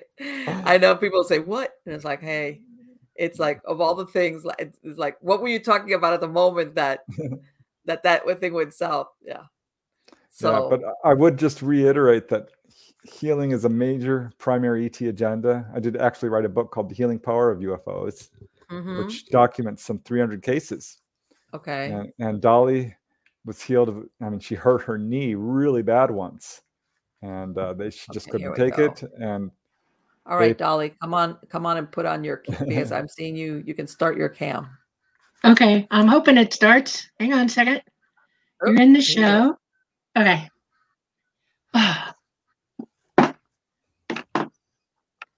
Well, hang on a second. Let's see why it's being so fruitless. Give it a second. I'm sure it'll come back on. That's what it usually does. Okay.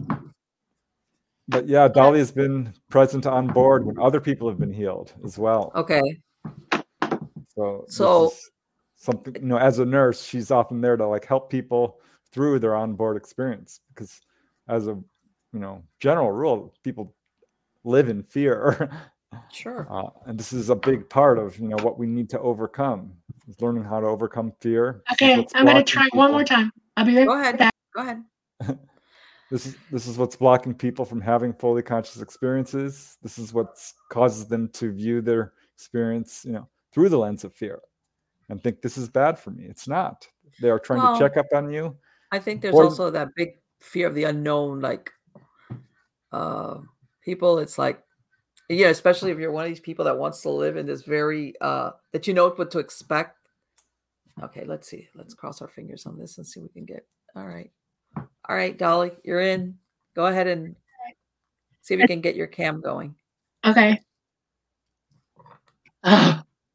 Yeah, there's nothing like a UFO experience to sort of shatter your worldview. Well, exactly. Because see, one thing is that you see it on the movies or on the TV shows, and you kind of, I've read about it, but that's quite different from an actual acceptance of that experience. Because then I think for a lot of people, it'll be like, well, if this is possible, what else that I've relegated to the never land of possibilities is possible? If this is extraterrestrial contact, all of that, they don't even want to go there. Like their mind is like, yeah. I'm having a hard time. It's doing to me what it did to you. It, Dolly. If anything, you can just talk. We can hear you. Okay, no problem. Anyway, we were talking about that. How to ask you and about the nursing and the ETs, and Preston was explaining about also incidents of healing. Yes, that you yourself have experienced. Oh yeah, quite a few. I've bashed my knee really bad. Okay. I mean, broke it bad, and had an ACL tear in it that was going to lay me out in lavender. I used to be a swimmer as well. Okay. I love to swim, and they had something to do with helping me facilitate that as a perfect repair. I have perfect 100% use of my knee now because of that. Oh, you're back. Great. Yeah. Hi. You know what?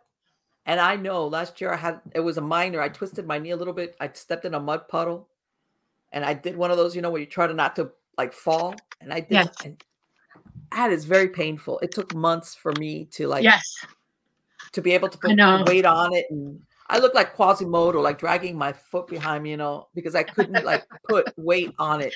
And it had me in a hip cast. It went all the way up to the top of my hip and all the way down to my ankle. And I couldn't bend my leg at all. And it was one of those, you remember those old casts? And it started itching and it drove me insane. And I jumped in the tub and soaked it right off my leg. And I did it twice. He kept putting it back on. I kept saying, I'm only going to take it off. It won't last. And so he found me one of the very first Velcro casts. It's like a hard plastic with Velcro on it. And he finally said, will you live with this? And I'm like, yeah, I can take it back now. Okay. So I wore that. I was in a cast for like 8 weeks. Knee injuries they're horrific. So they hurt. Here you said, oh, absolutely. Believe me, I know. Let me ask you, you mentioned something that everybody has kind of like, did they ever tell you if, when, or how they would decide to come back? Or, yes. Or is that like unknown? No, it's part of my mission, actually. When I said I wanted to learn to fly, I didn't know what I was getting into, and then I found out. Our solar system is not a happy camper right now. We're changing our poles during an excursion. Our magnetosphere is down. Our sun is in solar maximum, and it's throwing some pretty potent CMEs out right now, coronal mass ejections. Right. If we have an X class, which they are predicting we will, we're done for here. It will send us all back to the Stone Age. I don't know if you know what the Carrington event is. You might want to look it up. Okay. This is coming, and when we go back to the Stone Age, lots going to be happening. There's going to be hunger, Houses Yeah. are going to be burning to the ground because every wire on the planet's going to burn. Mhm. It's just crazy stuff. The irony of this is that our governments know about it all over the world. They've Right. been I've planning for heard it. of that. I've heard of different versions of that Yeah, happening yeah. and how we're so dependent on technology that we've lost all our ability to survive Survive. Yeah. Well, the with government thinks they're going underground. Okay, they have built everything that they need. It's all ready. They're stocking it now. That's why there's a world food shortage. They, I guess, they've got it to where they want it. Now they're going to start doing things to us. This is the 1% that want to survive, and they don't Mhm. care about us. And they're going to make it very hard for us to survive all this. And ET cannot be here for the CME. They cannot. They cannot be anywhere near our solar system. It will take them out as well. They are electromagnetically oriented. They use graviton wave technology, and it will destroy them. It can't be here. So the plan is this: once that CME hits us and it knocks us out, Right. you've got about a year and a half, year and a half to Mhm. survive until they come back. By the way, when that CME hits, every satellite in the sky is coming down. They so All already know about all it. of the hundreds of junk that's orbiting around the Earth, you mean? Oh, going to come down. Do you know that they're going to bring the ISS down before it happens? They're going to bring it into a controlled descent so they can drop Mhm. it in the deepest part of the ocean so it doesn't hit them or any of their stuff. Okay, which it could if it's Right, uncontrolled. exactly. Yeah, that's what Uh, happens when one of these it's on the NASA satellites. website. Go look at it. Look up Google keyword in at the NASA site ISS, the end of ISS, and it will show you that they're bringing it down. They're lying about it, but yeah, okay, why they're going to bring it down. So you have to survive all that. Once that happens and it's clear enough for them to come down, every ET craft that you could possibly imagine will hit the planet worldwide. Every runway, every street, every airport, every parking lot, everywhere we got a place to put her down, we're coming. We will open the doors. You will already psychically know we're coming because you will be told. Let They me will tell you send a about message. Get I don't ready. even know how many satellites are orbiting, how much junk we've got orbiting the Earth right.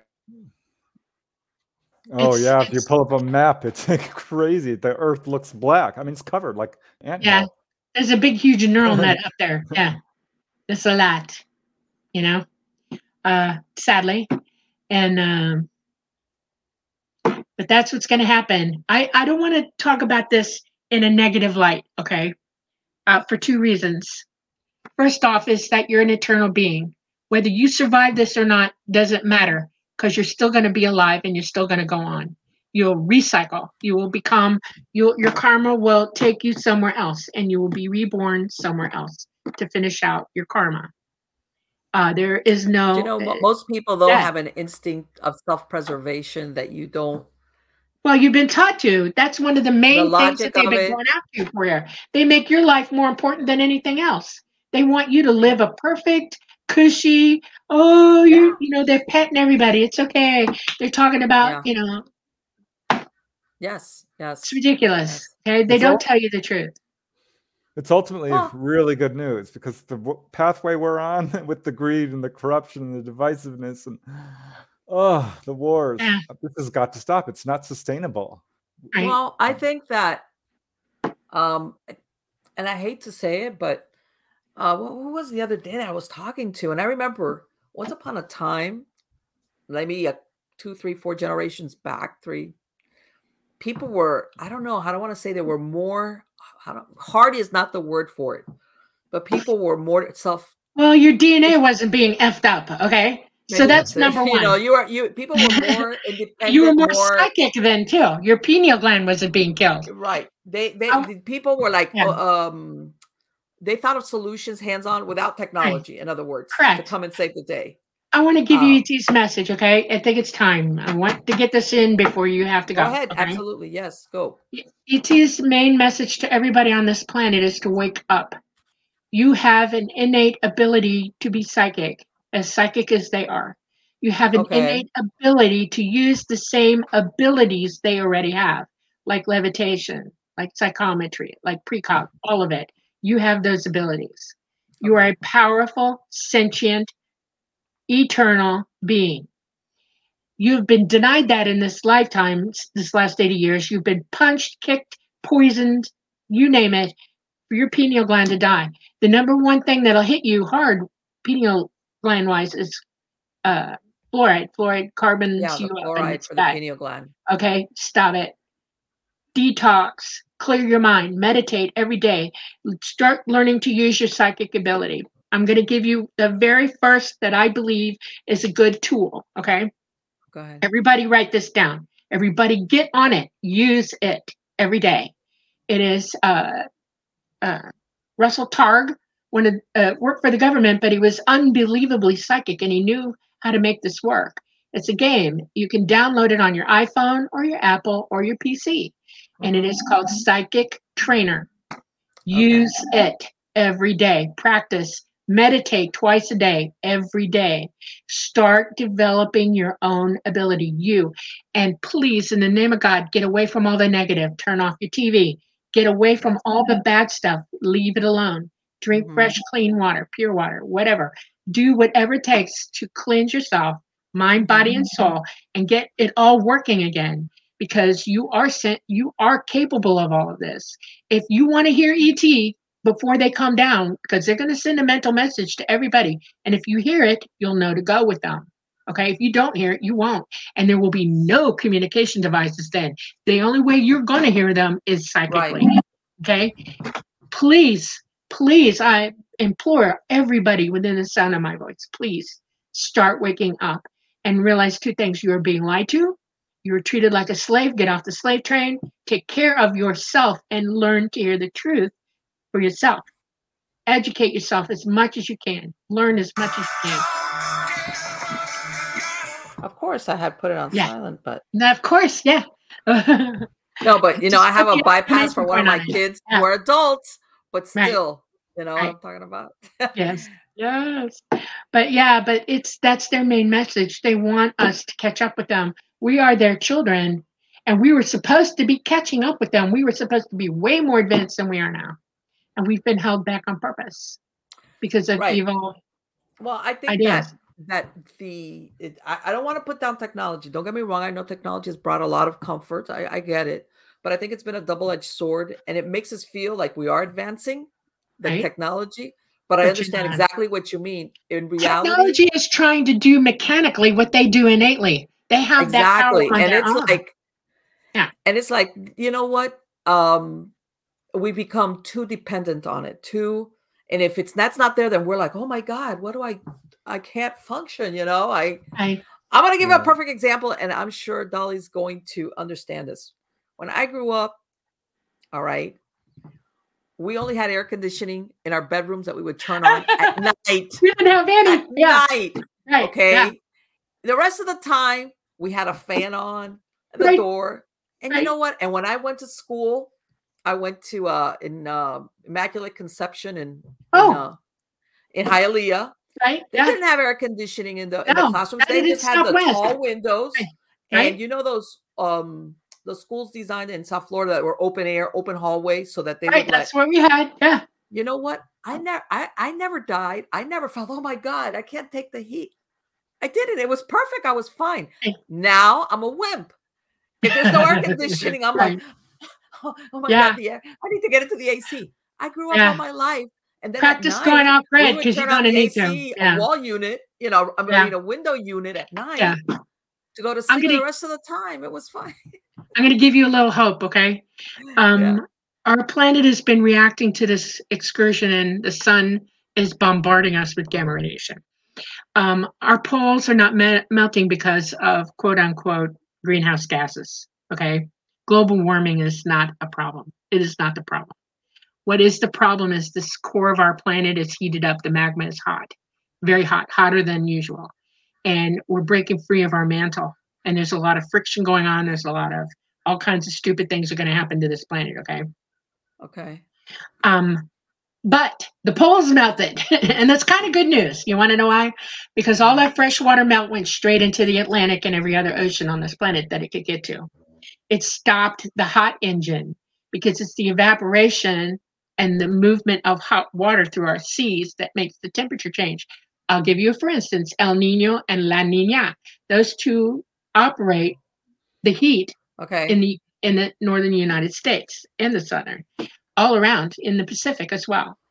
That engine's been shut off, and you're going to start to see it getting colder and colder and colder, because guess what? We are headed for another ice age. Luckily, it won't be hitting when you leave, but when we leave, but it's coming. It will happen. So don't worry about it. You're not going to be hot anymore. Promise. You know, people don't realize, people when they lie. think of an ice age, they think of long term. All you need is a couple of years or 3 years of an ice age as far as food production is concerned. And it'll wipe And the itself out. effects Yeah. are horrible. It doesn't Right. have to be an age, as in, Yeah. an era Yeah. for it to be Well, devastating. the timeline for this is that seam is going to hit within about 2 years. Okay, maybe 2.5 on the outside. I was saying 3 last year, now we're down to 2. Okay. And so it's not long. And then you've got the world governments are deliberately messing with people. They're deliberately starting a war. They're deliberately taking away our food sources. They're deliberately doing all kinds of stupid things. Please ask yourself why. See the truth of that. Why would they do that? Why? Because you're a problem when that CME hits. Because we all can figure out where they are, and we're going to be fighting them for it. They do not want the competition. Understand? Let me tell you something. That's very interesting, Dolly. Because when it comes down to everybody is like, they want to survive, and we're going to go back to barbarianism. It's survival of the fittest, point blank. Literally. I hate to say about it, warlords, because that's basically what it devolves into. Yeah. Well, I guarantee you that a lot of people like me who already know this have known it for some time. You know what a prepper is? They're not stupid. And they have the ability to defend themselves. Yes. Stay away from them. They will end you. Okay? Without thinking about it. I think that, how can I tell you? And I don't know if it's because, again, I grew up in South Florida, we have hurricanes and stuff like that. Right. So I understand what it is that you have to be self-sufficient. You understand what I'm saying? Yes, exactly. Was raised the same way. Yep. Even though I think a lot of people, like I said, because we've been put into this mindset of being, we've lost that ability to think, I got to take care of myself, and I got to not only, how can I tell you, on all levels, spiritually, mentally, physically, it's like a combo package. And we've kind of like thrown that out the window. Yeah. See, I knew if I was talking to a Floridian, this would come up. Thank you. Because we were raised this way. All of us in Florida. We know. We're tough noodles because of that, okay? I mean, we know what happens when you don't have water. We know what happens when you don't have electricity. We know. We're not stupid. We've been there, done that, got the t-shirt multiple times. Yeah. We know how to survive. Yeah. I mean, we had, even though it was in Hialeah, they had city water. My grandparents put in a well. They would use it for their lawn. But bottom line, they had a well. Out in the glades, we only had sulfur water. We were near the sulfur spring. Yeah. And I had to learn to survive on sulfur water. I was like, water is water. It was good. And, an AM transistor radio, and you're good to go with battery operated. Now they have hand crank ones. I'm going to start putting out stuff to teach you how to make a Faraday cage for your stuff. Some things you might be able to save. Maybe. It just depends. It's not guaranteed. But there's ways of covering your things and burying them a certain way. Yeah, I've heard that. You create a cradle. Yeah. And I don't know if it's going to work or not. It just depends on how bad that CME is. Literally. You know what? When I think of that, you know what movie I think about? Because unfortunately, we relate to Hollywood. That War of the Worlds, the modern one, the one with Tom Cruise. Yeah. The only car that gets saved is the one because of the everything is basically cooked. Yeah, I will tell you this. There's a website that you can go on. It's NOAA has one. Just Google the daily sun. What's going on with the sun, and it'll show you several. Yes, I know which one you're talking about. That it shows you the flares, and it shows It'll warn you when a bad one's coming. It'll tell you, okay, look, just pay attention to it. Bring it up on your computer or whatever, and pay attention. Yes, You I know? know which Yeah, one you're and talking it's about. just basic common sense to, have enough water for a month. Have Yeah. enough food for Yes. several Yeah. months. It's not Right. that Yes. hard to do, even if you have to Right. get it a little bit at a time. Garden, even if you're in Oh, an yes. apartment, Right. there are Yeah. windows. Chickens. Yeah. Yay. I know. Marlene has, I might I, drive down and meet you and get some chickens from you. I'm let me not tell you kidding. something. I I think it's tease my coming. husband all the time. Okay. Yeah. I go, pretty soon you're gonna have to sleep outside with a shotgun. And he's looking at me like, because these chickens are gonna be like gold. Yep. And They will. I know. I mean, And you he's looking can't at tell me them to like, shut all up. They right. won't. I know. It's amazing about chickens. My daughter wants to Yeah. kill one right now. Yeah. Yeah. Well, I have Uh, I don't call my chickens. All I have is I'm a wimp that way. I'm, with animals and stuff. Yeah. But I want you to promise me something. I want you sure. to look up how to pull wire out of your house. When the time's coming, I will alert you. I promise. Okay. Okay. All You got to right. get the Excellent. wire out of your house. You're going to throw away all the stuff that will burn it to the ground. Because when that CME hits, it will burn you to the ground. So let's teach you how to get it out of there before that. Okay. Okay. You're going to go off Absolutely. grid. Okay. Okay. All right. All right. There's a Go ahead, reason so Preston. many people are going off grid now. I think people are waking up. Off grid is a Right. huge thing. I mean, there are Yeah. TV shows about it. It's a Yes, very popular of thing. course, Right. because some people are waking up, and there's other people that make shows about it because they're making money from it, not because they're actually doing it. You know what I'm saying? Then Right. there's the people that actually, Right. Yeah, well, there's two reasons why this is coming, but look at what the governments are doing. We're facing well, some serious stuff. You need to be yeah, working this out now. Okay. exactly, Important. yeah, and I agree. People, we need smaller communities in the sense of Helping neighbors each and other. Right. like smaller communities. Yeah. Even what you were saying as far as if one does this, and if you're you grow vegetables and the other one grows potatoes and whatever, and but they say this is the kind of thing that you need to have in place Right. beforehand. Right. Yes, because if you're starving, you're not going to think through it to do that at all. Oh, absolutely not. Absolutely not. So everybody needs to hear that message.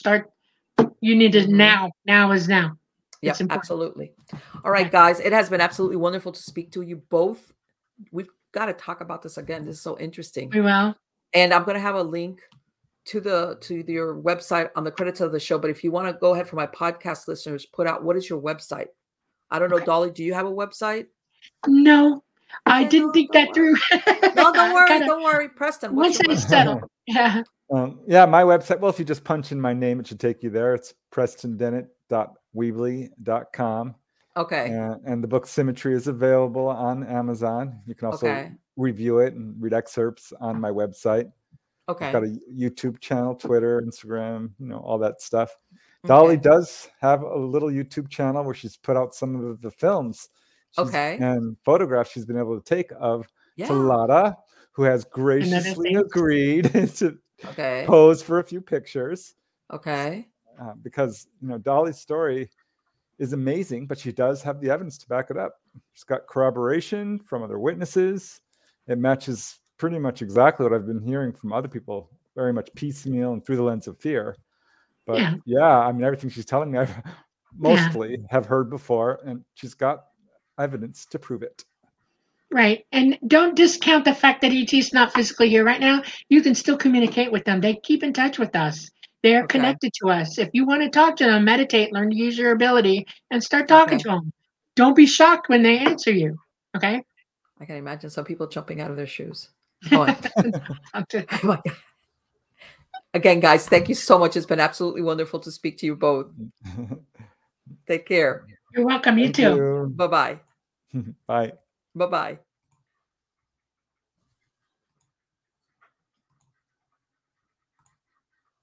Wow. Oh boy.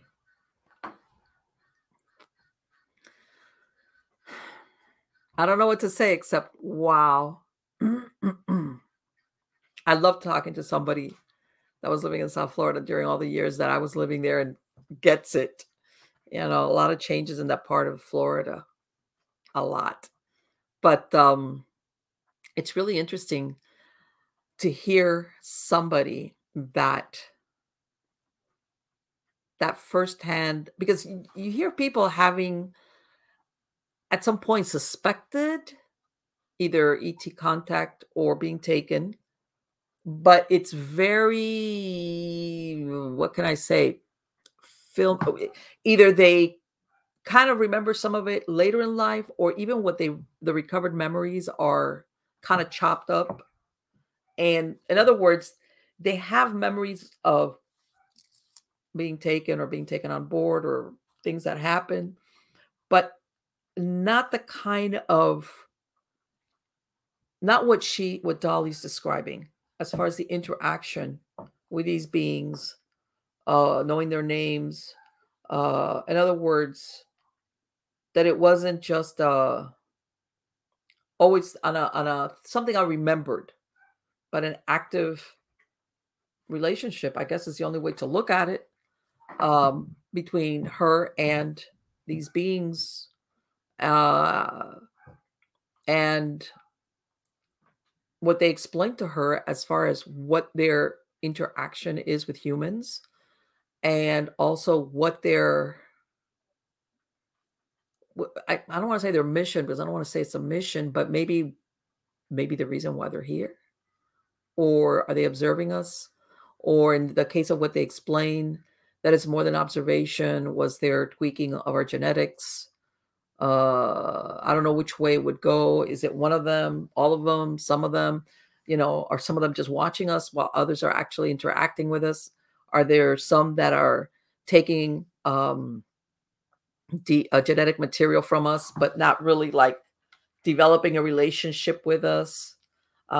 Or like what she described, um, that reptilian encounter that she described in the Everglades, because once upon a time the Everglades basically came up to the west end of Miami-Dade County. All right, little by little it got pushed further back because of development. But the years that she's talking about, the Everglades, you were on the Everglades, and it makes you wonder, did this thing seek her out? Mm, how did it know it was there? I mean, or why was she? It almost makes you. Part of me when she was describing that was, did this choose her at that particular moment because she had a relationship with these other ETs? Almost like, how kids, I want what you got, or or I guess what I'm thinking of is, because that's where she was talking about that she had that encounter with that reptilian, it's a pretty remote area. Okay. And that this thing, was it happenstance, or was she targeted because of maybe her relationship with the other ETs? And it's, we want you, and I hate to think that what she was saying, that, with to eat her. God, that's pretty horrible. And one of the things that I forgot to ask her, and I wish I had, was when she, at the very beginning, she describes how she comes back and she's got on different pajamas and they're on backwards. The first thing I think of is, I'm sure you've heard of David Paulides' Missing 411, and how he's described how some of these people or children, the ones that are found, whether dead or alive in some cases, besides being found in places that it's like, she described that. He's described where sometimes their clothing is on backwards. Let's say your pants or your pajamas are on backwards. And then I think in a couple of cases, there was stuff where the clothing did not fit, weird stuff. And I thought, wow, God, this sounds exactly the same thing. Like exactly the same thing. Like you're being returned with, it's like, okay, whose pajamas are these? Like, you go to a wild party and all of a sudden, you don't remember anything. And then what comes to mind is, boy, I don't remember, how did this happen? Or how did I get this piece of clothing? Or, that kind of stuff. So I don't know. A lot of good information, but still a lot of questions remain. And let me tell you, whether your belief is an extraterrestrials, whatever. If whether you believe in ETs or not, or even if you do, maybe the way you think of them or their involvement with us is totally different than from what Dolly and Preston described. I do believe in one, especially one thing she said at the end, as far as um, you know, us being how can I tell you, needing to become more self-sufficient and not so sufficient on technology. Okay. And you know what? I'm going to say this because of my age. I can say it. I've lived basically lucky enough to live during a time period where, like I said, I've in the amount of life that I've lived, these huge leaps in technology have occurred. Okay. Huge leaps of technology. So much so that, like, I was telling her, hey, yeah, I grew up where in a very hot subtropical climate where you turn on the air conditioning at night on a window unit, and the rest of the time you went to school and everything with just a fan, and you didn't suffer for it. And now I admit I'm a wimp, like a lot of other people, especially, like I said, in a very hot subtropical climate that there is in South Florida. If you're not in air conditioning, you're like, oh my God. And I'm thinking, man, I was fine. And by the way, it wasn't because I was a kid. My whole family was like that. Yeah, eventually, you move into a house and you get the central AC. But for many, many, many years, and it wasn't like you felt like, oh, I'm deprived. And I tell everybody, same thing, there was there was a couple of phones in the house, one in the kitchen, and I remember my mom put one in her bedroom. All right. And, there was no answering machine, no beepers, no nothing. I remember that. And nobody felt deprived. It wasn't like we were living in a third world country. People, communicate with drums or smoke signals. That was just life, which, by the way, and I've said it before, in some cases, looking back at it, it was better because we did not live in such an on-demand life where people expect you to be uh, always there, always available. Um, if people called and you didn't answer, they assumed one, you weren't at home, and they would call back in a little bit. Same thing. Anybody that called, there was no answering machine. This was pre an answering machine. Yeah, eventually, and same thing. You didn't. Nobody stressed about either not reaching you or you're not answering. And snail mail was fine. No emails.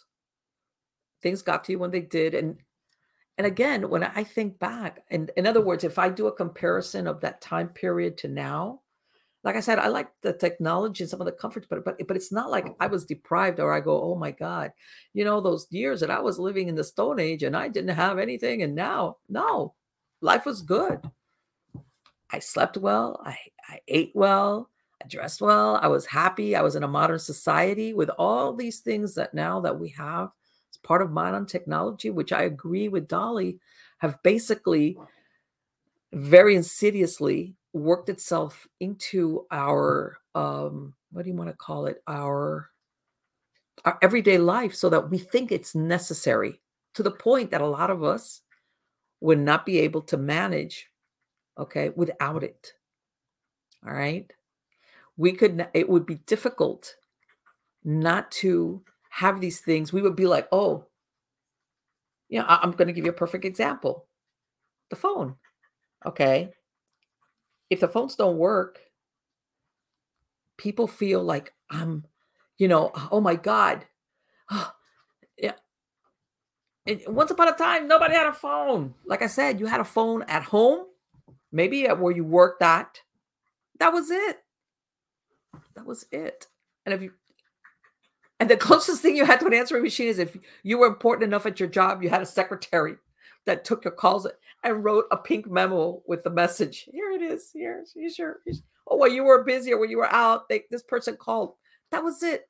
And everybody survived. As a matter of fact, I think it was a lot less stress. And again, there was more interpersonal contact. There was more self-reliance. Despite everything, I think life was a lot slower. And in and of itself, it was more enjoyable. How's that?